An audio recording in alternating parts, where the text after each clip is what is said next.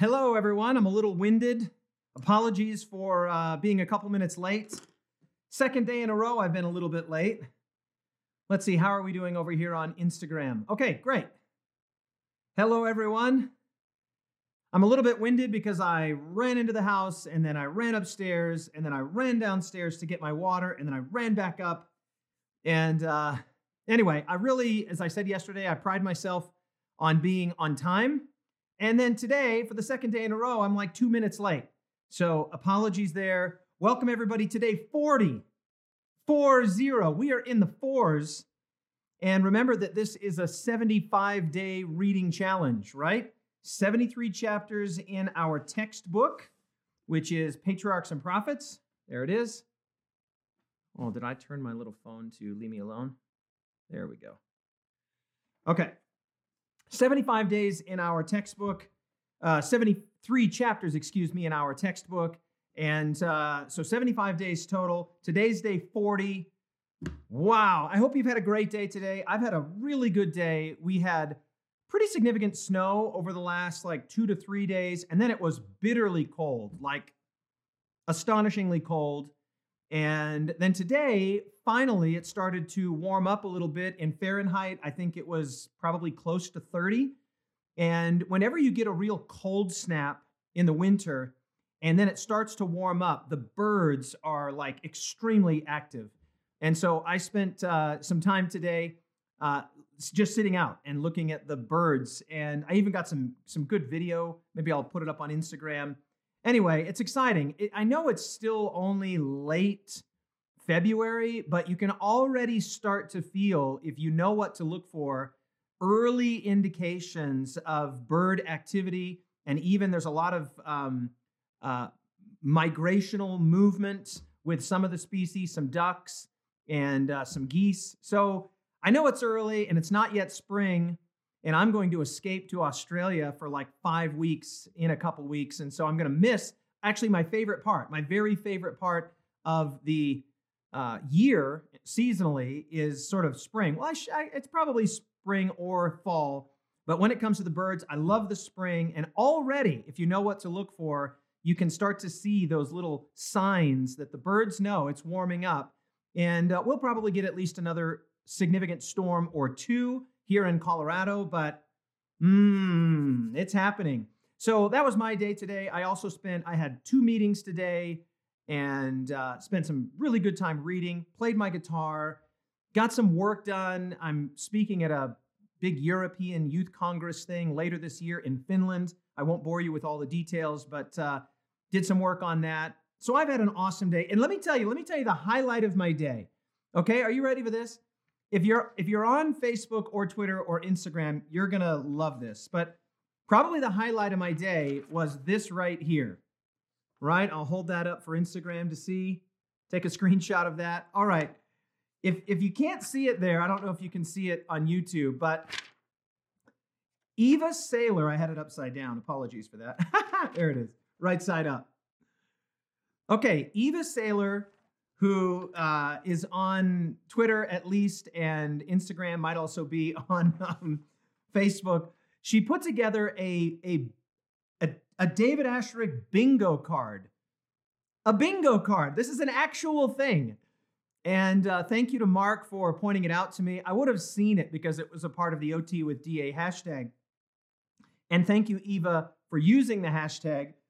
And now I'm following you, of course. So if you make a Ty Gibson bingo card, I can't wait to see that. But anyway, it's 25, right? 5 by 5 with a free space in the middle of things that I say, right? Like my little sayings, little idiosyncrasies. And then I made the mistake of going down and reading the comments on the Instagram post, and people were putting forward all these other possibilities and suggestions for David-isms. It's actually kind of embarrassing, actually. And I don't think I've ever felt insecure, really, particularly in my life. It's just kind of not the way I'm wired.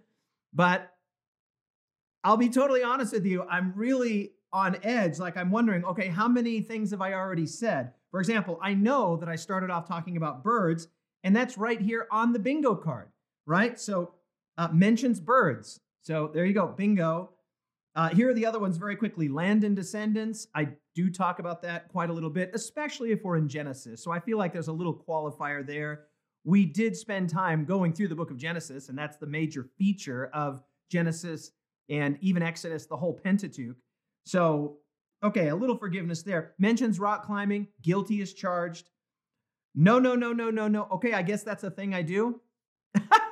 It's funny. Now that people say these things to me, I'm like, oh, yeah, I do that. I just realized I didn't put my reading glasses on. I keep them here.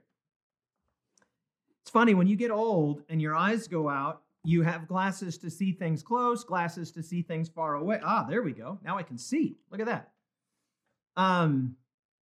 So it's really kind of funny. Like, I recognize these, but several of them I wouldn't have known until I saw them in this context. So, Eva, God bless you. So here we go. No. This is so cool. Yeah, I definitely say that. I say that a lot. Violetta is amazing. Hey, no apologies for that. I stand by that. She is amazing. I tell her all the time, she's the best wife I've ever had. In fact, I tell her no comparison, because literally there is no comparison. I've never been married to anybody else. So I stand by Violetta is amazing. I'm going to keep this under an hour. Okay, this one pierced my heart just a little bit, because I have the best of intentions to say things in a certain amount of time. I think what I need to start saying is just to say, this will be under 2 hours. And very likely I can do that, right? So if I say this will be under 2 hours, it'll be true. If I say this will be under an hour, you know, and I know that that's not true. Now, unmistakably, Melissa accused me of lying. That's not a lie, because I'm not purposefully going long. I'm not rebelliously or defiantly, that's an important word for today's chapter, by the way, going long. But anyway, okay, apologies. I won't say that ever again by the grace of God. I will never again say that this will be under an hour. The penny drops. Yeah, that's true. I do say that quite a little bit. That's an Australianism, and I just like it. Romans chapter 1, you know the irony of that? Today, on at least one occasion, and probably two in our chapter 39, I'm going to mention Romans chapter 1. So prepare yourself for that. Hey, Gabby Abby, that's true. It's really fun to say. If you've never said it, just say it a few times, and you'll see it really rolls off the tongue, rolls out of the mouth in a nice, enjoyable way. Gabby Abby. It's fun to say. So I'm not going to back off of that one either. Woo! I guess this is a thing that I do. I guess I know now that I do that, but I didn't realize that that's a thing I do. Okay, a few more here. Thermometer or thermostat. Yeah, I'm sorry. I've just been saying that for so many years to my sons, especially as they got into their sort of preteens and then teen years. That's just a part of my sort of dad DNA. I bought donuts. This is seasonal with me. It's really funny. I can go a whole year and not buy any donuts or eat any donuts, and then I'll just go through this like, and I'll tell you, part of what's happening here is that I found that when I drive on the main street, actually the two main streets, I can go this way or this way when I go to Denver, both of those ways have a donut shop. And it's just so funny. Sometimes I'm just driving right by. Maybe you've had this experience. It's almost supernatural. You're driving right by, and all of a sudden, you find yourself pulling in. I don't know how it happens. I'm driving by, minding my own business, and before you know it, I'm at the donut shop. Can anybody else relate to this? So yeah, that's true. It is a little seasonal with me. Sometimes I'm not really into it, and then other times I get these cravings, and then other times my car, right, just right into the donut shop. Quote C.S. Lewis, guilty as charged. That's true. Purple-haired punk rocker. Yeah, I've said that for years. And the funny thing is that I had lots of different colors of hair, right? Blonde hair and yellow hair and green hair and blue hair, no hair, dreadlocked hair. So I don't know why I always say purple. I need to stop saying that. I need to diversify a little bit. Okay, a couple more here. Deep dive. Do I say that a lot? Is that a thing I say? I take your word for it, Eva, but I feel like that's not a thing I say very often. I'm looking for some encouragement here. Is that true or not? Do I say deep dive? I know you're a little delayed here. Let me see. Anybody going to give me some feedback? Is that a thing that I say? Okay, Hannah says, I rarely say that. Okay. All right. Anyway, people are making fun of my hair now. Okay, deep dive. If that's the thing I say, I don't know it. Incredible. Yeah, that's probably one of my favorite adjectives. I say that a lot. A few more here. Uses words that nobody has ever heard before, like peripatetic or perspicacity. That's true. I love words. She is such a great writer. Well, yeah. Yeah, hello. We're reading. That's true. That's true. Guilty as charged because we're reading these amazing books that are commentaries on the most amazing book, the Bible. And again, I just find myself being so thankful for the gift of clarity and communication and just writing skill. Writing is a skill. If you are not a writer, then you don't really know. It's a skill. It's like riding a unicycle or juggling or walking a tightrope. I mean, it's a skill that you have to learn. And some people are just really good writers. C.S. Lewis was a really good writer. Ellen White's a really good writer. And so I feel like I could say this at almost every paragraph, like that's good, that's good, that's good, that's good. But then there are just some, those mountain peaks where I'm like, wow, that is so well communicated. Like remember yesterday we had that little line there about Moses. What did she say? 60 winters. Their hair was as white as 60 winters or something like that. Really cool. Okay, mentions New Zealand. That's true. Guilty as charged. I used to tell people that I'm an evangelist for Jesus and I'm an evangelist for New Zealand. New Zealand is my favorite country in the Southern Hemisphere. Norway is my favorite country geographically in the Northern Hemisphere. And interestingly enough, New Zealand is really the Norway of the Southern Hemisphere, and Norway is the New Zealand of the Northern Hemisphere. So they're very similar, actually, in a lot of ways. Theodicy, yeah, that's true. That's my doctor. That's true. When I'm greeting people, I often will say, hey, that's my doctor. I love my sons. That's just like the Violetta is amazing one. Guilty as charged. And then this one, I guess I do say this. Underline it, circle it, put a box around it. So Eva, thank you so much for doing this. It's created a mild amount of insecurity in me, maybe even a little, I don't know, maybe it's awareness or a little insecurity because now I'm wondering, are there actually people at home who've printed this out like I have and who are playing bingo? Oh, you guys are great. All right, here we go. We are in chapter 39 and day 40, as I've already mentioned. Oh, did I not fill this out? Oh, how did I do that? Man, I took all of these notes today and I didn't fill this out. This will be the first time, I guess I just got busy. This will be the first time since we started OT with DA that I didn't properly write out the point, the person, the prayer, the practice, and the promise. So you're going to just kind of get this one on the fly. That is so unusual. I guess I just blanked it. Okay, so we are in, well, I don't need this. This isn't going to do me any good. I can put this away.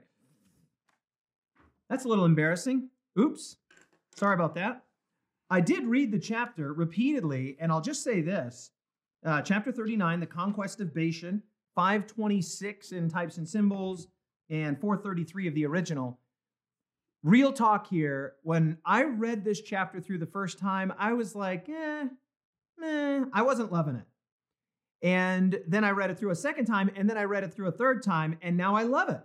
I absolutely love it because even though it's short, there are some gems in here.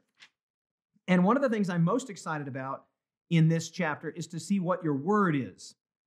Because I think I've got the right word, right? I say the right word. For me, the right word that really captures what I got out of this chapter and what the Holy Spirit spoke to me about in this chapter. But sometimes, I show up and like yesterday we had the word look, and it just sort of felt like that was going to be everybody's word. And it was like 75% of the people that at least were chiming in on Instagram were like, my word was look, my word was look, my word was look. So often you can just sort of tell, like, it's going to be one of these 3 words or one of these 5 words.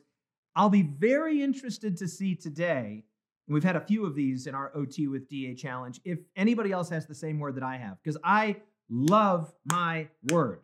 I'm excited about this one. So, all right, let's pray. We're going to get into this, and I'm excited. Short chapter. This will not be under an hour. Father in heaven, we love you so much, but we know the big story is not our love for you, it's your love for us, Father.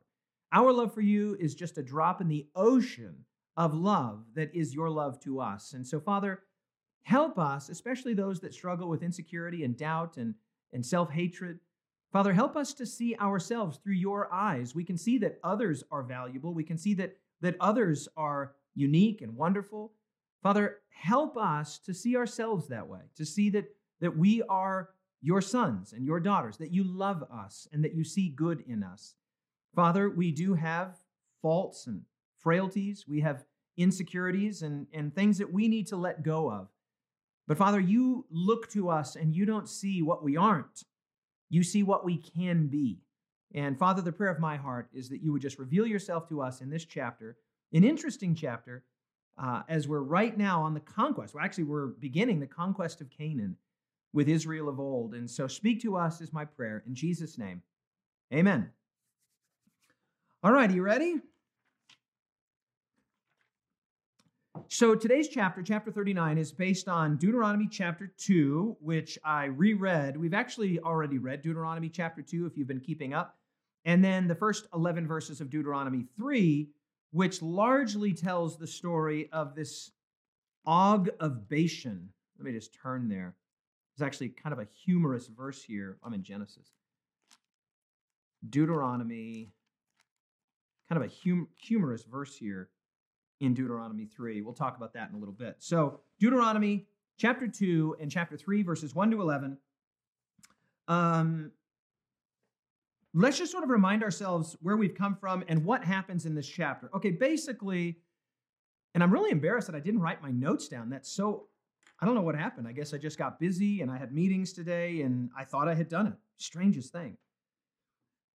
So here's the deal. In this chapter, we basically have two events or two conquests, two battles that are, the whole chapter orbits around these two ideas. So in the last chapter, chapter 38, we had the brief little mention of the Israelites conquering or defeating of Arad or however you say it, a Canaanite king. And then in today's chapter, we see Israel defeating Sihon, the Amorite, and then Og, the king of Bashan. Okay? So that's really what today's chapter is about.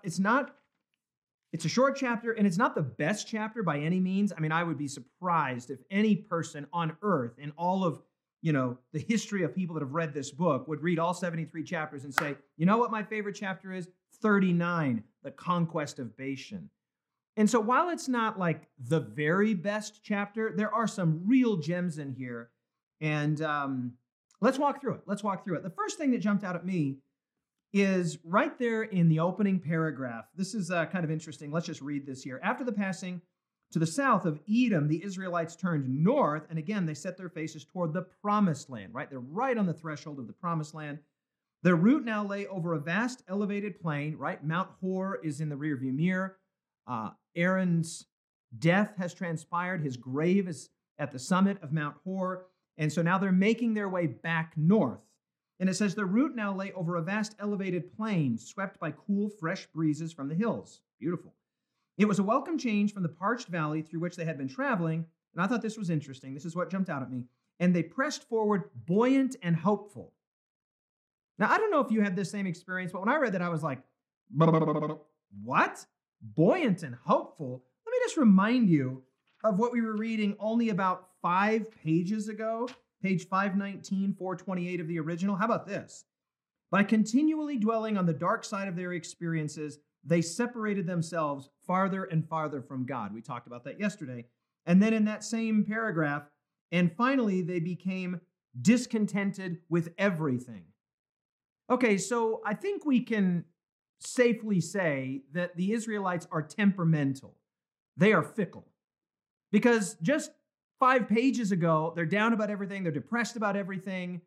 This depression and discontent is disconnecting them from Yahweh. And then here we are, all of a sudden, they're hopeful and buoyant. I didn't expect to see those adjectives, honestly. I wasn't prepared for that. Because kind of the last place that we left them was the death of Aaron, where they mourned for 30 days. And then the serpents that came into the camp And of course, it was miraculous, wonderfully miraculous, the raising of the brazen serpent on the pole. And so maybe that's the cause. But anyway, they're on this sort of plateau. They're walking, and she says that they're buoyant and hopeful. Having crossed the brook Zered, they passed to the east of the land of Moab. For the command had been given, do not harass Moab, nor contend with them in battle, for I will not give you any of their land as a possession, because I have given Ar to the descendants of Lot. And the same direction was repeated concerning the Ammonites, who were also the descendants of Lot. And so one of the things that we see here is that, again, God is not just indiscriminately giving anything that the Israelites want to them. Remember this great line from yesterday's chapter? I loved this. I mentioned it yesterday, but I'm going to remind us of it. This is page 514, 424. Paragraph begins, the ancestors of Edom. Remember this. While the Israelites were the chosen and favored people of God, they must heed the restrictions which he had placed upon them. God had promised them a goodly inheritance, but they were not to feel that they alone had any rights in the earth and seek to crowd out all the others. They were directed in all their interaction with the Edomites to beware of doing them an injustice. Same thing here. So with the descendants of Esau and then now with the descendants of Lot, the Ammonites, the Israelites were not just given universal sort of indiscriminate, take whatever you want, right? This isn't like the looting of the area in and around the promised land. No, it was a very specific piece of real estate, a very specific area that was given to the descendants of Abraham for the purposes of influencing the surrounding nations. And I think this is important to bear in mind, because sometimes the way that the Old Testament story is told is this like genocidal, megalomaniacal, manifest destiny where they can just take what they want, they can slaughter who they want. That's not what's going on, right? It's a specific plot of land that was given to them to be taken in a specific way. We'll get to that in just a second. And so I thought this was important, that just as with the descendants of Esau, so too here with the descendants of Lot. So they come up to the country of the Amorites, and she describes the Amorites with kind of some interesting language. Several phrases here alert us to the fact that the Amorites were a warring people, a people that were accustomed to hostility, as most peoples in the ancient world would have been, because it was kind of the survival of the fittest. I mean, either you conquered or you were conquered, right? And so she describes them as a strong and warlike people.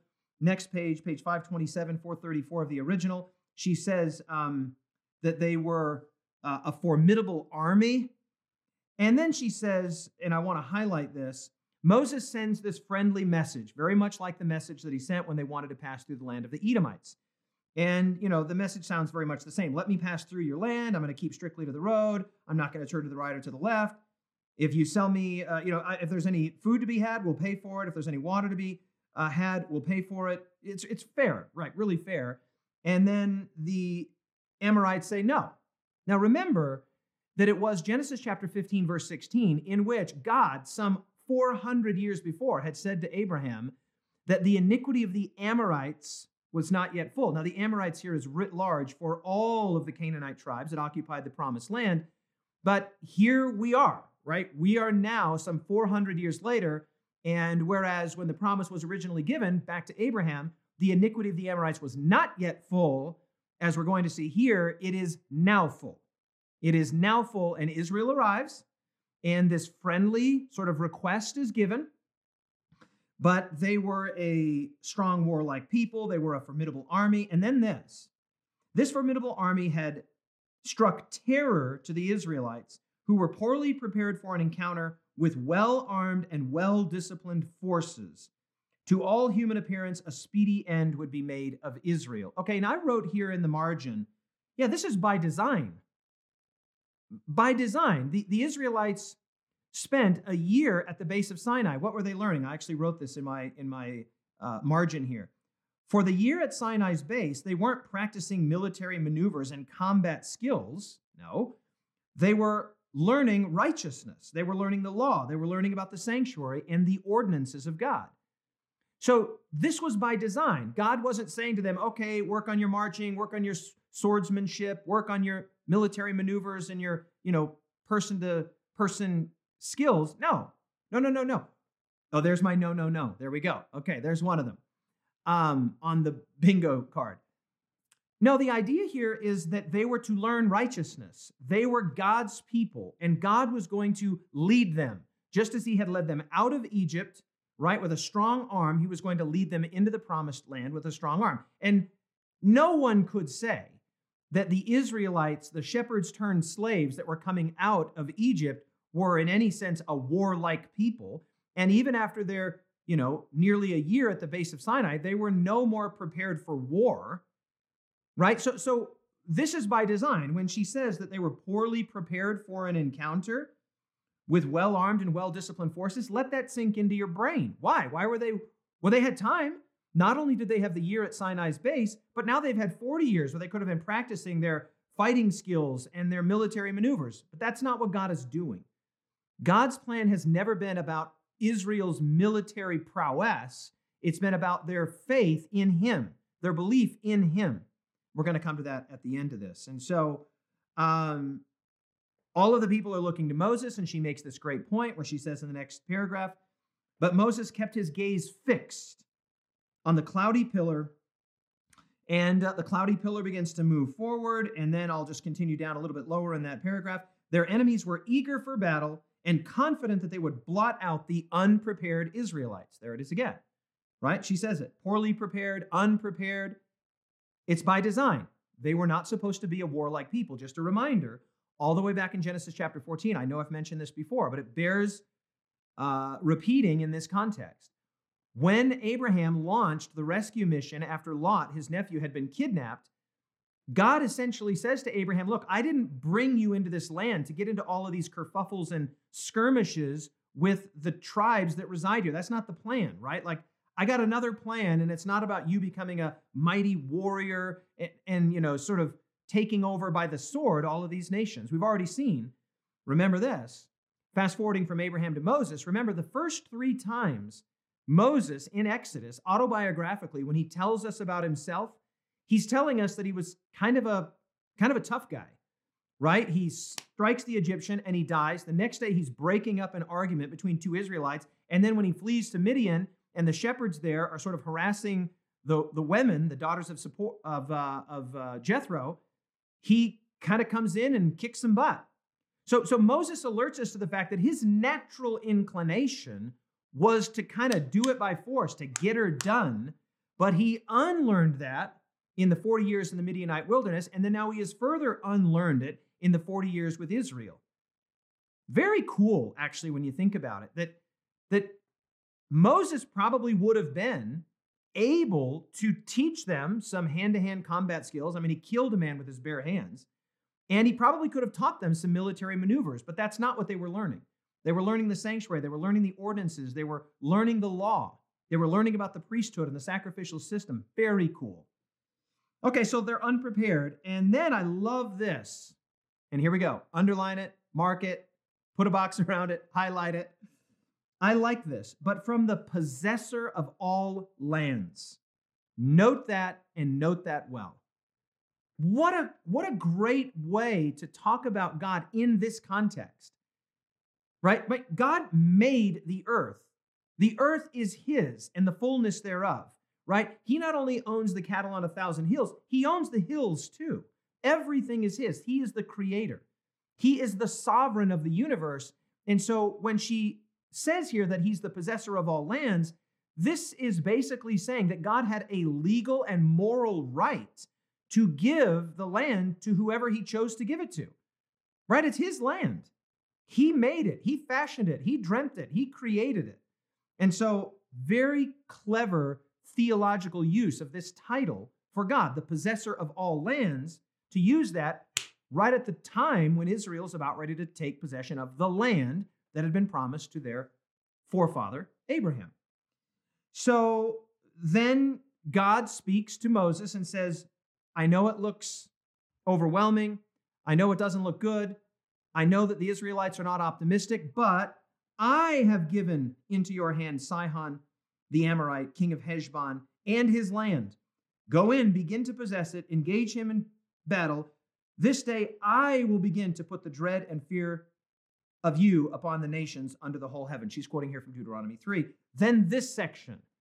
Okay, this is too good. This is the next paragraph, and you have to highlight all of this. This is all crucial. One of the gems that I spoke of there. The nations on the borders of Canaan would have been spared. Underline it. Mark it. Put a box around it. Would have been spared. Had they not stood in defiance, important word, used 3 times in this chapter. Defiant, defiance. And I'm going to tell you the meaning of that word at the very end, what the actual etymology of that word is. Key word. It's a word that Ellen White comes back to 1, 2, 3 times in this chapter. So she says they would have been spared had they not stood in defiance of God's word to oppose the progress of Israel. And then this line, so great, so beautiful. The Lord had shown himself to be long-suffering, that is to say patient, of great kindness and tender pity, even to these heathen peoples. Yes, you just read that.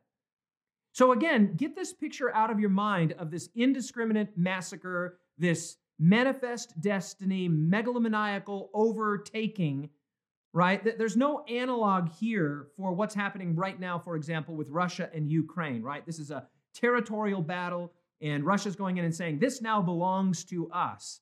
Well, listen, I'm not going to get involved in the politics of that, except to say, I highly doubt, in fact, I'm absolutely certain, that Yahweh did not appear to Vladimir Putin and said, this is now your land, and I will fight for you. I will go in. This is not just land acquisition for acquisition's sake.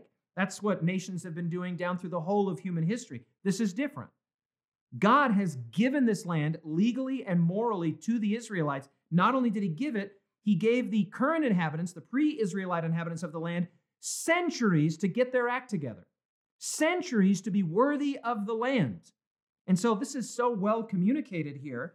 The Lord had shown himself to be long-suffering, of great kindness and tender pity, even to these heathen people. She then quotes, as you might expect, from Genesis 15:16. And I'm turning the page here, that the iniquity of the Amorites is not yet complete. And then another gem, an absolute gem in that next sentence there, top of page 528, 435 of the original. Although the Amorites were idolaters, whose life was justly forfeited by their great wickedness. Underline that, my friends. So much good theology there. And it really gives us an insight into how God is relating to the conquest of Canaan. Let's go through each word. Whose life was justly, that means righteously, fairly, morally, not capriciously, not arbitrarily, whose life was justly forfeited. What a fascinating word in this context. What is to forfeit something? It's to give up, right? Like if I forfeit a game, I give up. If I forfeit my resources or assets to you, I give them over to you. So every person that's alive, including every person on the Instagram Live and everybody that's tuning into YouTube, your life is not yours. You didn't create your life. You didn't choose to be born. This body isn't yours. Today, my oldest son, Landon, called me up on the phone and said, hey, Dad, I was having a conversation in the cafeteria. He's at university. And he said, somebody was asking me about tattoos. And, they were wondering what I thought about getting tattoos.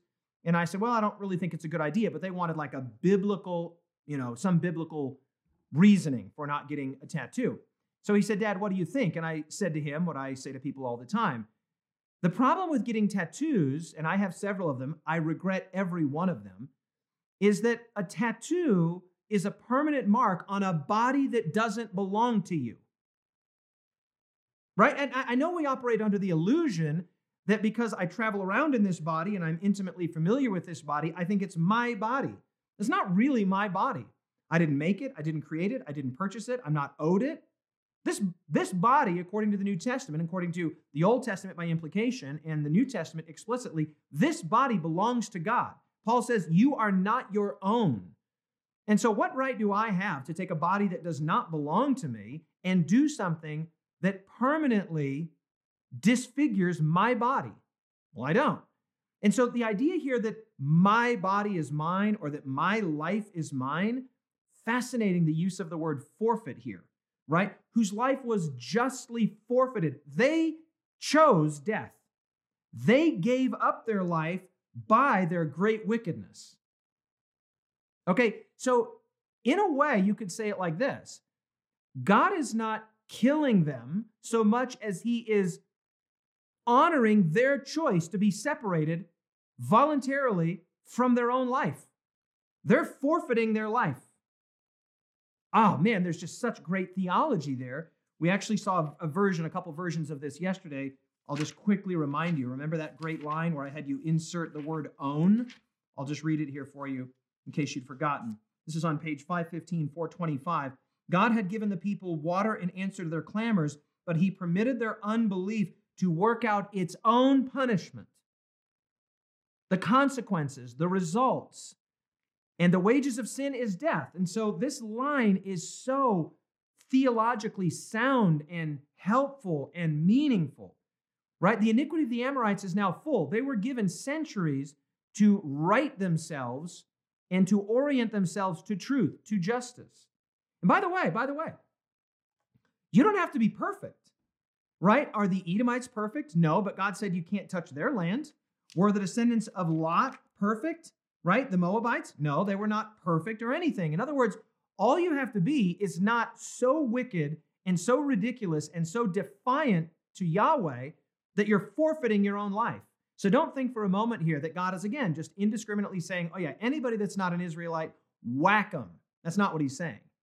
These were particularly rebellious tribes, defiant tribes. The wickedness here, whether temple prostitution, child sacrifice, or other forms of generational wickedness, was such that God said they need to be blotted from the face of the earth. And we talk about this in the supplemental session with John.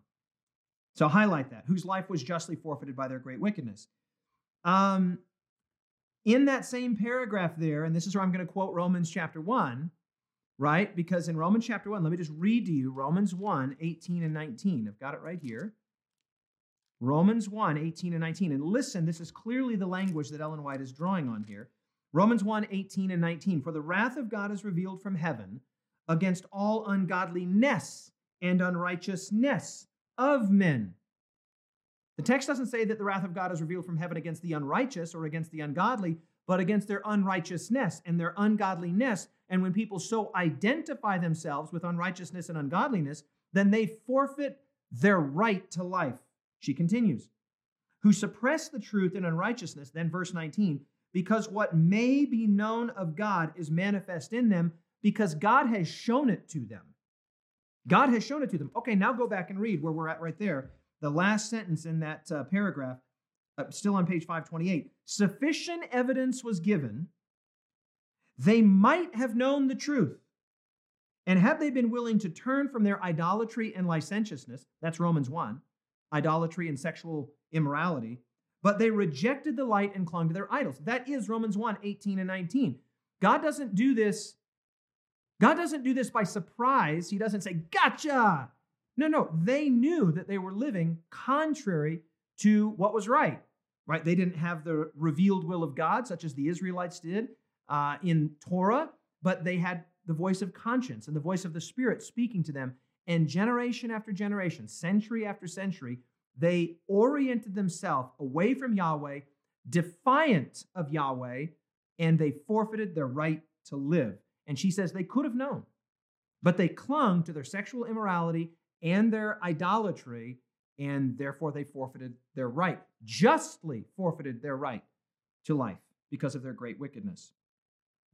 So then she, in the next paragraph, I'll speed up here a little bit, she talks about how when the Israelites were traveling through, she says, quote, they had shown no hostility, right? And she talks about the rules. This is very good. The same rules that had governed their interaction with other nations. So even when they got to the borders of the Amorites, they didn't just go in and start indiscriminately and wantonly killing people. No, they sent the friendly letter, right? And this is where it became obvious that Sihon, the Amorite king, was going to come out. He wasn't going to have it. And so then we come to the second use of the word defiantly. So right down there toward the end of that same paragraph that begins, when the Lord brought his people, go down to the very end of it. On reaching the border of the Amorites, Israel had asked permission. Okay, here again, as with the escalation in Egypt, we see here a very reasonable request, right? Remember, the original request of Pharaoh in Egypt was, let my children go that they may have a feast to me for 3 days in the wilderness. This is reasonable. Read it again. On reaching the border of the Amorites, Israel had asked permission only to travel directly through the country. promising to observe the same rules that had governed their interaction with the other nations, the Moabites, the Edomites, etc. When the Amorite king refused this courteous solicitation and defiantly, there it is, mark it, the second use, that's a key word here, defiantly gathered his host for battle, their cup of iniquity was now full. And then now here, God would exercise his power for their overthrow. Okay, one of the punchlines in this chapter is 7 times, and I'll point them out, 7 times in this chapter, she is expressly clear that the conquest of Canaan was something God did in his power. At least, in these cases. In the conquering of Arad and Sihon and Og and their armies, she's going to say 1, 2, 3, 4, 5, 6, 7 times.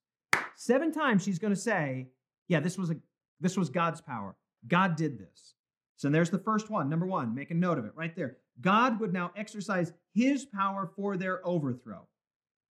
And then sure enough, the next paragraph says they go into the battle and they win what could only be described as a miraculous battle, right? Because we've already noted that the Israelites are unprepared and poorly prepared, and that the Amorites are a formidable army of strong and warlike people. Okay, so, if this is a sports team, the Amorites are the, whatever, I don't know how odds work, but they're the not the underdog. They're the ones that are expected to win, right? And then Israel is the massive underdog. It's like a college football team playing the Super Bowl champions, right? Or a high school basketball team playing the NBA champions, right? Like anybody's looking at that and they're saying, well, we know who's going to win this, but they win. And they win because God has gone with them, God has gone for them, and God has gone before them, because this is a judgment from God. It's not a national or tribal scuffle. Man, I can't make that point strongly enough. This is not about nation rising against nation. This is, again, not just land acquisition, as nations have been doing since the dawn of time, and is happening right now between Russia and Ukraine. That's not what's happening here. God has made a promise. The people have been given centuries to right the wrongs. They have chosen not to do that, and so God is dispossessing them. He's driving them off of the land that they have no legal or moral right to. This is very important to understand. And so everybody would have looked around. The Israelites would have looked around and said, well, this was clearly God. Like, we could not have done this, right? You can just see them. They're going into battle. They've got little pails on their heads and sticks in their hands, and yet they're going against a warlike people, and they win unexpectedly, miraculously. And so then here's number 2, the second example of the second instance of 7, in which Ellen White expressly says that this was God's battle. This was a thing that Jesus was doing. She says, it was the captain of the Lord's host who vanquished the enemies of his people. Great language. The captain of the Lord's host, love that. That's the second instance.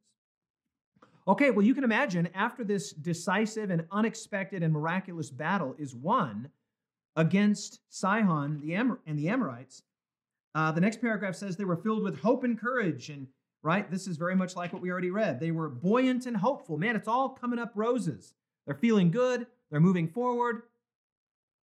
And they feel like they're right on the cusp of occupying the land. It just feels like there's this resolution, finally, this catharsis. Like, wow, this is actually happening, and God is going with us. The problem is that they then come to Bashan, and this is where they encounter, I guess, the Bashanites. I don't know if that's the right way to say it, but the people of Bashan, she says, occupy these great stone cities. She's quoting now, this is Deuteronomy 3, 1-11.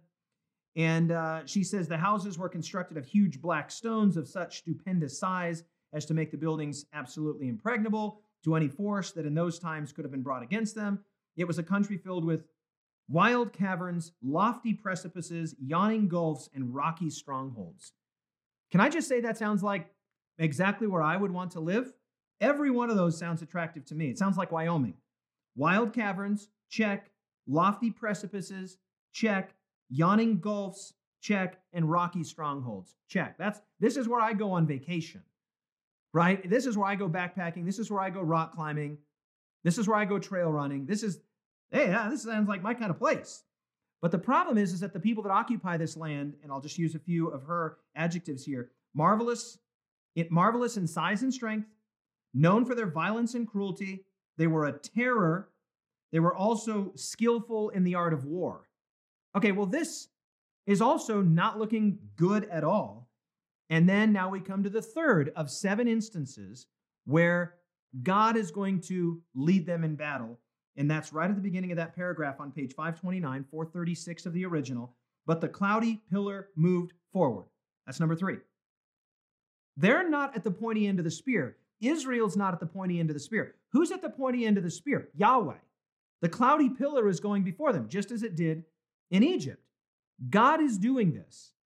Again, not mere land acquisition. It's not a genocidal, megalomaniacal land acquisition. No, this is a legal and moral forfeiting of the land and of their lives by generationally and incorrigibly wicked people, and God is dispossessing them. That's what's going on here.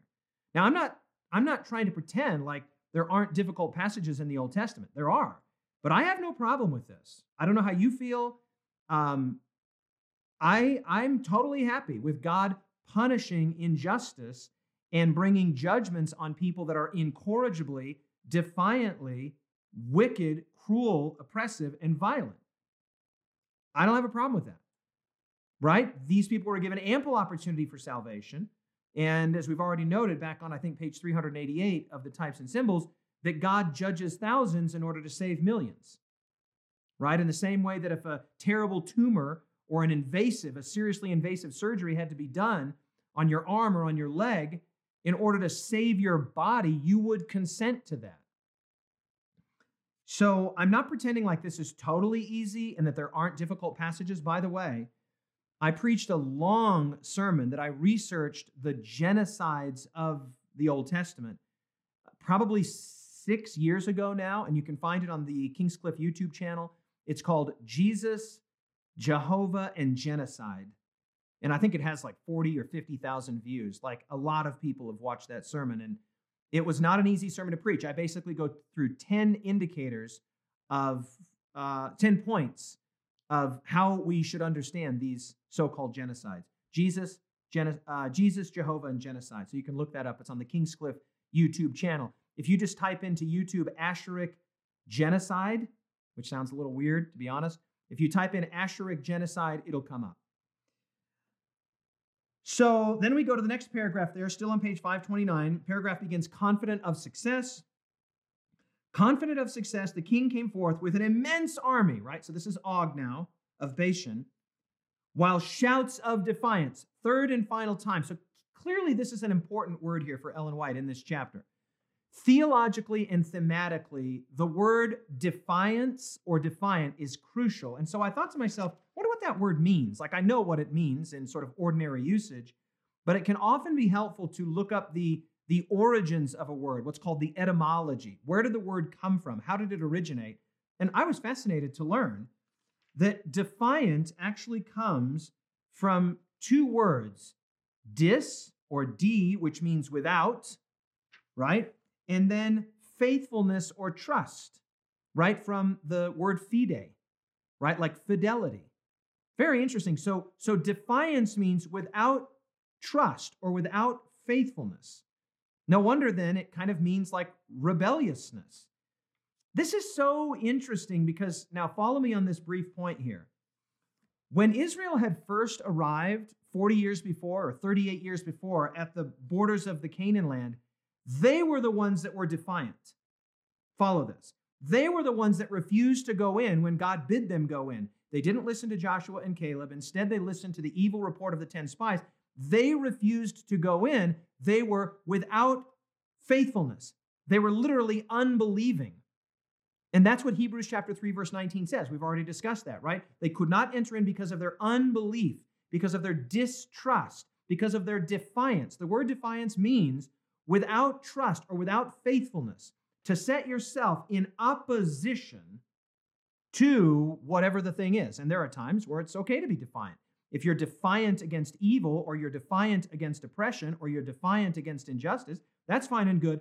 But in 3 instances in this chapter, when Ellen White is beginning to tell the story of the conquest of Canaan, don't miss this, she uses that word 3 times: defiant, defiance, defiant.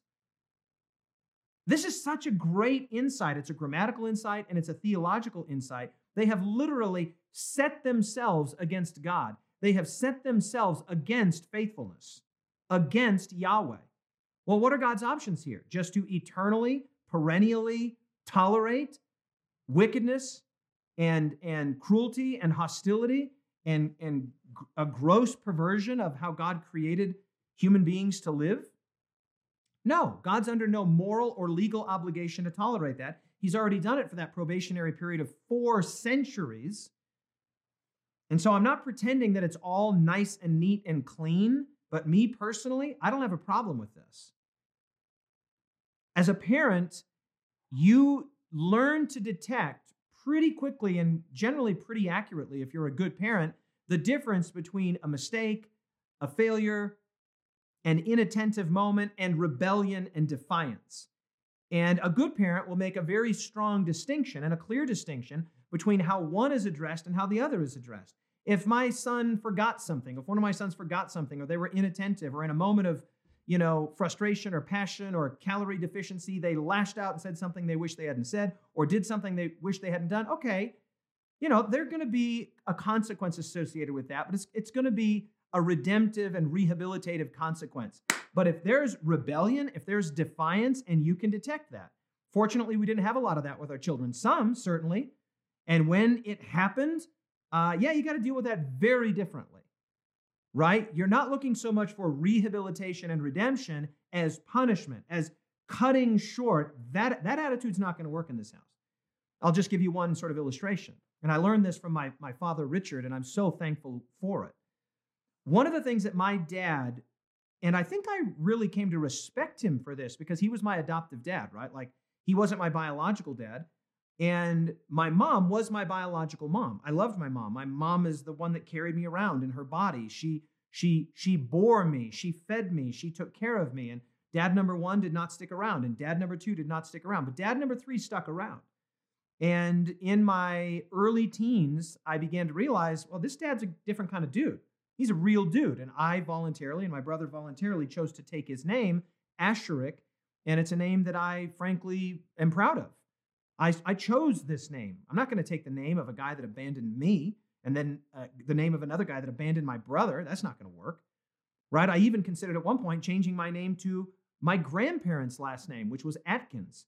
But when this guy, Richard Asherik, turned out to be a real dude, and he loved myself and my brother and my sister and then his 2 children that he brought to the marriage, I was like, I like this guy. But let me tell you one thing.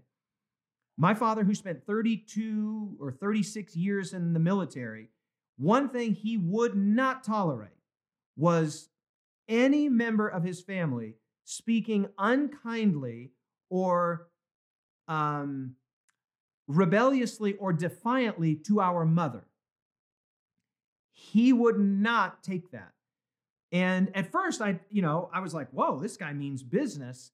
But then I came to respect him for it. I thought, wow, this guy cares at least as much about my mom as I do. And so at first, even though I was a teenager and I didn't like it, that he was coming at me hard if I ever disrespected my mother, later I began to realize, hey, that was really good. And then I adopted that exact posture with my children. Now, fortunately, as I've said, we have 2 wonderful boys. But there were, of course, with teenage boys and all of the energy that comes along with that, and just the normal sort of frictions that happen in a family, there were times where the boys would speak in a way that was disrespectful or unkind or defiant to their mother. And I had a 0, not a 1% flexibility or 0 tolerance for that. And I would say to my boys, and they've heard me say this many times. If they were here, they would say, yeah, Dad has said that many times. And I say, boys, you listen to me right now. You listen to me, and you listen to me very clearly. That woman that you were speaking to in that way, she carried you in her body. You were inside of her. She carried you around. She had achy backs and an achy back and cramps and difficulties. And then you came out of her body, but not in the normal way. Unfortunately, both of you were cesareans, and that was major surgery. You came out of her. You caused her to be scarred. Okay, and then even after that, Then she would get up in the middle of the night. She would feed you. She would take care of you. She nursed you at her breast. I mean, this woman has wiped your bottom more times than you've wiped your own bottom. And so let me just be very clear. You are not ever, under any circumstances in this home, going to speak to that woman in that way. Am I clear? And they were like, mm-hmm. They knew. They learned real quick. Fortunately, I didn't have to give that speech very many times after the age of about 7 or 8, because they figured it out real quick. Like, there's certain things, you can be flexible on, I can work with you on. I'm not working with you on that. That is a non-starter for me. And the boys learned real quick. And I hope, by the grace of God, if time should last, if they become fathers and they have their own children, I hope they will hold their own children to that same standard. No, I'm sorry. So for God here to relate to them in the way that he is, I get that. Because there's a difference between making a mistake and inattentiveness, a failure, and rebellion. Rebellion against your maker? Rebellion against the one that carried you? No, and no. And so, yes, I'm not pretending that every passage here is totally easy and clean, squeaky clean. But me personally, as a father, I understand the difference between a mistake, a missed opportunity, right? A word spoken in haste, and rebellion, defiance. And you deal with those very differently. And God here is dealing with that. Ellen White has purposefully, there's not a doubt in my mind, purposefully chosen the word defiance 3 times in this chapter. Okay, let's carry on. So these fortresses of Og and the Bashanites, again, I'm not sure if that's the right word, they're seemingly impregnable. And then I love this, bottom of page 529, she says, but Moses was calm and firm.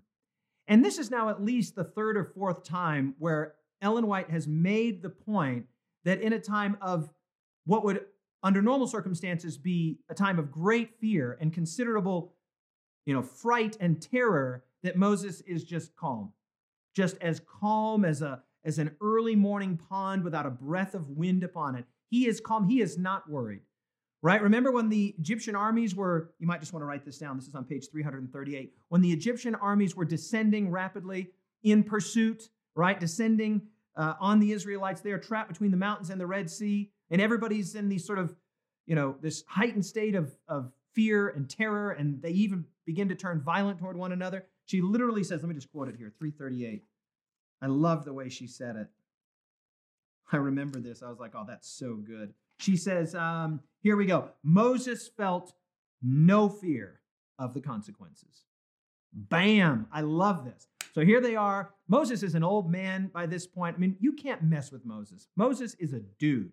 He's a dude's dude. I mean, this is a guy who at the age of 120 just marched up with his 123-year-old brother and his brother's oldest son, his nephew Eliezer, and held his brother in his arms while his brother died, and took the clothes off of his brother and put them on his son. I mean, you don't mess with Moses. Moses is unruffled. He is, what's that great word? Indefatigable. Indefatigable. He cannot be messed with. He's not going to stop. He's not going to be afraid. He is moving forward. And so when they see Og and these giant people and these impregnable homes and houses and strongholds, Moses is, man, for him, it's like getting up in the morning and toasting your bread. He knows that God has got this. His heart rate, if his heart rate was 50 beats per minute, when this situation is happening, it's 50 beats per minute. He is unruffled. He is unmoved. He knows from a life, 80 plus years of following Yahweh, Yahweh has got this. And then we come to the 4th instance, 4th of 7. Here it is. Do not fear him, for I have delivered him and all his people and his land into your hand. Moses knew this was a fulfillment of the Abrahamic promise. And God here says, I will fight. I've got this. He knew this was the fulfillment of the original Abrahamic promise. I mean, Moses is the one that wrote the book. Just remember this. Check this out.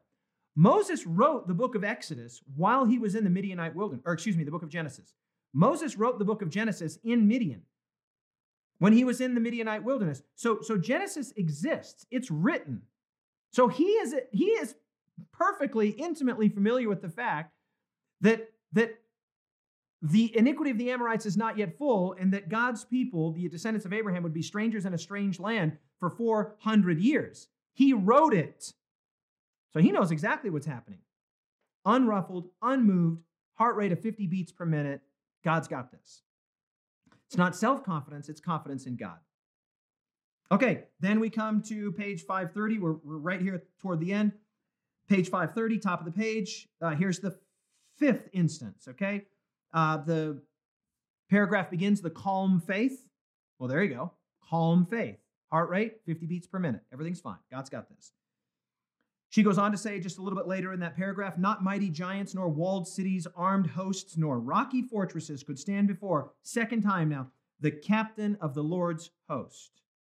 Second time she's used that. And then she goes through this like rapid fire sequence here. The Lord led the army. The Lord defeated the enemy. The Lord conquered in behalf of Israel. So there's your fifth instance of God doing this. I've said it already. I'll say it again. It's not a mere land acquisition. It's not indiscriminate, looting or, no. God is legally, morally taking from the Canaanites, the Amorites, what they have forfeited, what is no longer theirs, legally or morally, they have no right to it. So then there's the judgment. It says, thus was blotted from the earth the strange people whom God had given who had given themselves up to iniquity and abominable idolatry. Romans 1. Right? She's making this point here. And so if the Israelites were underdogs in the conflict with Sihon, the Amorite, they were like doubly underdogs in the conflict with Og, the people of Bashan, because she says they were giants. I mean, one of the funniest verses here is Deuteronomy chapter 3, which I thought was so funny that this made its way into Scripture. Deuteronomy chapter 3, verse 11. It says, for only Og, king of Bashan, remained of the remnant of the giants. Indeed, his bed was an iron bed. Is it not in Reba of the people of Ammon? 9 cubits is its length, and 4 cubits its width, according to the standard cubit. I looked that up. That's a 13.5-foot long bed and a 7-foot wide bed. That's a big bed. 13 feet. I mean, you got to be a big dude to need a bed that's 13 feet long. 13 feet long, 7 feet wide. And isn't it just funny that the Bible records how big this guy's bed was? That's funny to me. Right? Like Moses is writing and he's like, oh yeah, that's right. That guy had such a big bed. I got to write that in there. People need to remember that bed. That was such a big bed. We conquered those people whose king had a bed that was 9 by 4 cubits. Tell me that's not funny. That's funny. So now a couple sort of points here as we draw the chapter to a close. Page 530, she says, look, when they came into the land, remember that land of wild caverns, lofty precipices, yawning gulfs, and rocky strongholds, she says, they saw that the report of the spies from 40 years before concerning the promised land was actually in many respects correct. It was true. Like a lot of the stuff they had said was true. They are giants, and there are these, you can fall into these chasms. It's like the land itself is so big. I mean, if you've ever spent much time like in really mountainous country, you can feel really small and you feel like you could just tumble off and disappear, right? That power that you get from feeling really small and seeing. And so in a way, they weren't really exaggerating when they said the land devours the inhabitants thereof. So she says, yeah. And then she has this great line here where she says that the Israelites, by comparison, were mere pygmies. I'll be interested to see if anybody has that as their word. Wouldn't that be a funny word for this chapter? Pygmies. Yeah, my word is pygmy. Funny. So then jumping to the next paragraph there that begins, when they were at the first preparing to enter Canaan, the undertaking was attended with far less difficulty than now. God had promised his people that if they would obey his voice, this is now the 6th of 7 occurrences, he would go before them and fight for them. He would send hornets and drive out the inhabitants of the land. So clearly she's making the point that this is God's warfare. He has a legal, moral right to take what is his. He's the possessor of all lands, right? But she makes the point that actually it was harder for them to go in now because, number one, remember when they refused to go in 40 years earlier, they tried to go the next day and take by force what they refused to receive by faith, and they were soundly defeated. She says that instantly decreased the fear that the occupants of Canaan had of Yahweh and of the Israelites. They thought, oh, these people aren't all that. All these reports we've heard about Yahweh delivering them from Egypt, now we got these people. So they began to prepare. I mean, it's not like they disappeared. The Israelites didn't go in at that point. They went wandering off into the wilderness, and the Canaanite tribes are like, okay, well, we need to be ready. We need to be prepared. And so she says that the conquest was much more difficult than it would have originally been or than it needed to be. And this is one of the points that we brought out in the supplemental session with Dr. Peckham, and that even God allowing Israel to militarily take over the land was an accommodation. God's original plan was not that. God's original plan was that the pillar of fire and the pillar of smoke would go before them. They would bring the ark, and God would just conquer these cities in a way probably like he conquered Jericho. His plan was not for them to take up a sword and start slashing and fighting. You know, they're not the Three Musketeers. They're a bunch of shepherds turned slaves. So every one of these battles that they win, now they will eventually become warlike. I mean, Joshua is going to be a real dude with the sword, and David was clearly a dude with the sword, but that wasn't God's plan. That's the point. This is so far down the line of God's desires and God's purposes and God's intent. He did not want them to be a warlike people. Again, at the base of Sinai, how much time did they spend in military maneuvers and hand-to-hand combat training? 0. No, what they were doing was they were learning how to eat and how to live and how to build a sanctuary and how to get along. The idea was they were going to go in by obedience to Yahweh. And then finally, there's a few more gems there, but I think I'll just sort of close it there.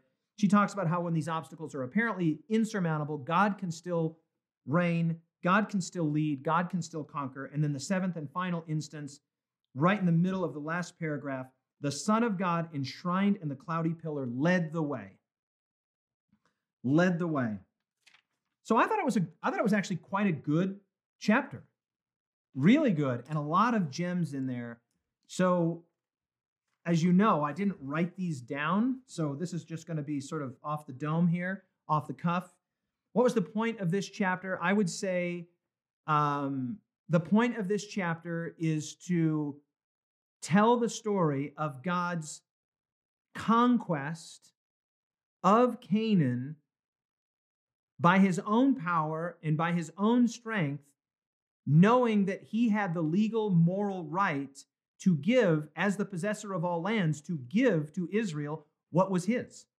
He gave it to them. It was promised to them, and they had plenty of time, the Amorites and the other Canaanite tribes, to right their wrongs. And so that's what's clearly going on here.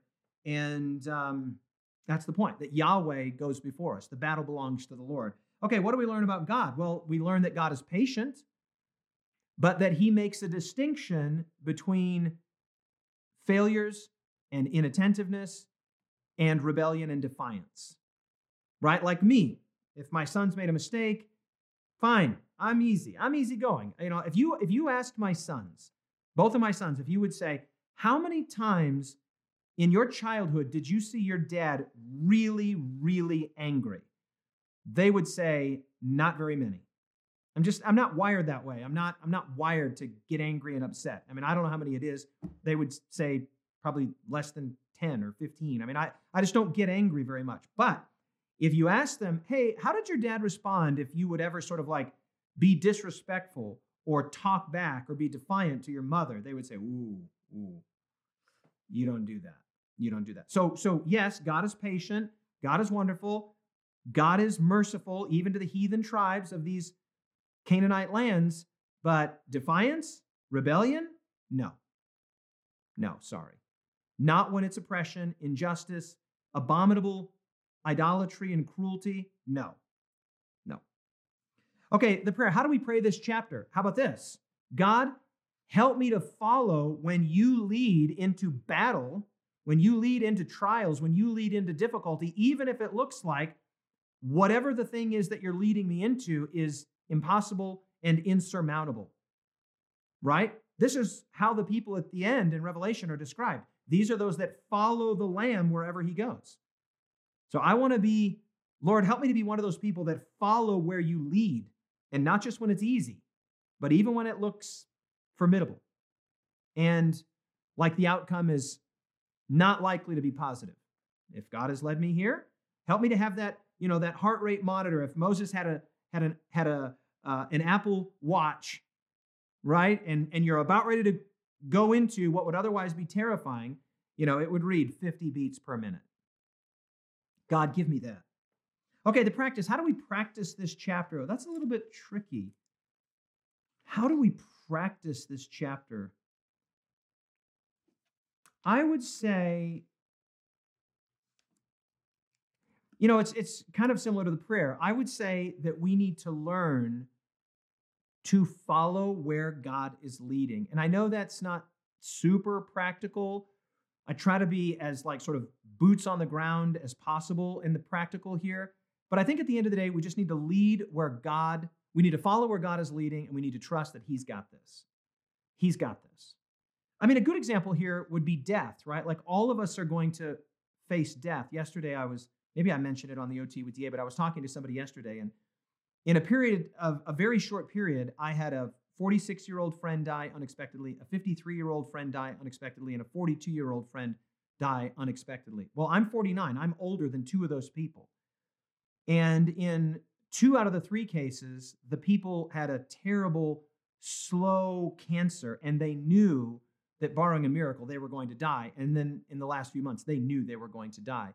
We're all going to die, right? Unless we happen to be among the privileged people that will be alive when Jesus returns, we're going to die. So we're going to follow Jesus into death. Jesus went into death. He went in before us. He went into the grave. Well, we can follow him there because he conquered death. He came out the other side. And so in a very practical way, wherever God is leading, even if it's seemingly into death itself, God's got this. So there's a good practice. And the promise here is that right here, the Lord led the army. The Lord defeated the enemy. The Lord conquered on behalf of Israel. He would go before them and fight for them. So the promise here is that the battle is not yours. The battle belongs to Yahweh. And I want to know what your word is, and I'm really excited about mine. All right, let's see what your word is here. Victor says, thank you, DA. Love you, brother. Can't wait to catch up, and maybe I should come visit you in New York. Are you in New York? And we can eat some New York-style pizza. I've got some friends in New York. Maybe I should come visit. Okay, what's your word here? Okay, good word there. Hey, that's my doctor. I'm just doing the bingo card here. That's right, Reiner. Forfeit, good word. Go, good word. Conquered, good word. Okay, Sylvia, that's my word. That is my word. Captain. Captain is my word. Advance, faith, forward, forward. I couldn't use forward because I'd already used it back in the Red Sea chapter, going through the Red Sea, forward. Hopeful, evidence, forward. Yeah, Cassandra, you live in New York too. See, I've got some people I could visit in New York. With charge. Is it only Sylvia and I that had captain? Confidence, strengthened, right? Because the captain of the Lord's host. My dad was a captain. He actually retired as a major, but he was a captain for a long time in the United States Air Force. Okay, there we go. Naomi, captain. Gabby Abby says confidence. Ooh, Sandy Patifer. You always have good words, Sandy. Calm. Very good. His calm faith. Surrender, trust, conquered. Allison says, hey, by the way, Allison, I loved your story today. Atlanta is nice. Yeah, the problem with Atlanta is the humidity and the heat combined. I can take heat. I can take humidity. I can't take the two together. Possess, forward. Oh, somebody else says captain. Who is that? Itanel, captain. Stephen says, visit me in Pendleton. Yeah, I could go to Pendleton. Test. Scott Webb says, pygmy. I wondered if anybody would have that. Plant-based SDA says, I'm rocking the bingo. Did anyone get bingo? Did anybody get bingo on the bingo card? Somebody says, the last supplemental session was fire. Thank you. Amen. I agree. I was a part of it, and then I listened to it. It was so good. Wouldn't it be fun to do a little OT with DA reunion? We got to do that. But it would be kind of fun to just like do one in New York and then do one in Atlanta or something. Or we could just do one big one. We'd have to decide where to do it though. All right, listen, I love you all so much. Captain, Jesus is our captain. It reminds me of when I was a child, when I was young, my favorite movie, dude, Moses was a dude. My favorite movie was The Dead Poets Society, a great Robin Williams movie. And man, I really liked that movie. And one of the great scenes in that movie is where Robin Williams teaches his students this poem, "Oh, Captain, my Captain." And then when he eventually gets fired, if you haven't seen it, it's worth seeing. He eventually gets fired. And when he gets fired, all the students stand up on their desks when he goes out of the classroom for the last time. And they all say, and it's a total, lump in the throat moment it's probably one of my top 5 favorite scenes in all movies that I've ever seen, where all of the students from this preparatory school, the boys, get on their desk and they say, "Oh, Captain, my Captain. Oh, Captain, my Captain." Friends, that is how I feel about Jesus. Oh, Captain, my Captain. Oh, Captain, my Captain. Let's pray together. Father in heaven, we come to you right now in the name of Jesus, your Son, our Savior, our Captain, the Captain of the Lord's host. And Father, if Jesus goes before us and we are merely following him, then we can go anywhere, anytime. Father, we have confidence in you. And where we don't have confidence and where we lack faith and where we're tempted to distrust, Father, don't rebuke us, don't judge us, forgive us, have mercy on us. Lord, and if there's any defiance or rebellion in our heart, take it away. We don't want to be defiant. We don't want to be rebellious. And so, Father, we're asking you to, in the words of the psalmist, create in us a clean heart, O God, and renew a right spirit within us. Father, we love you. We thank you. We're so thankful that you're not just in the business of conquering lands. You're in the business of conquering hearts. And Father, our hearts need to be conquered. And you have done that in Jesus, in his selfless death, in his beautiful teachings, in his wonderful way. You have conquered our hearts. We surrender to you. We love you. Lord, we believe. Help our unbelief is our prayer. In Jesus' name, amen.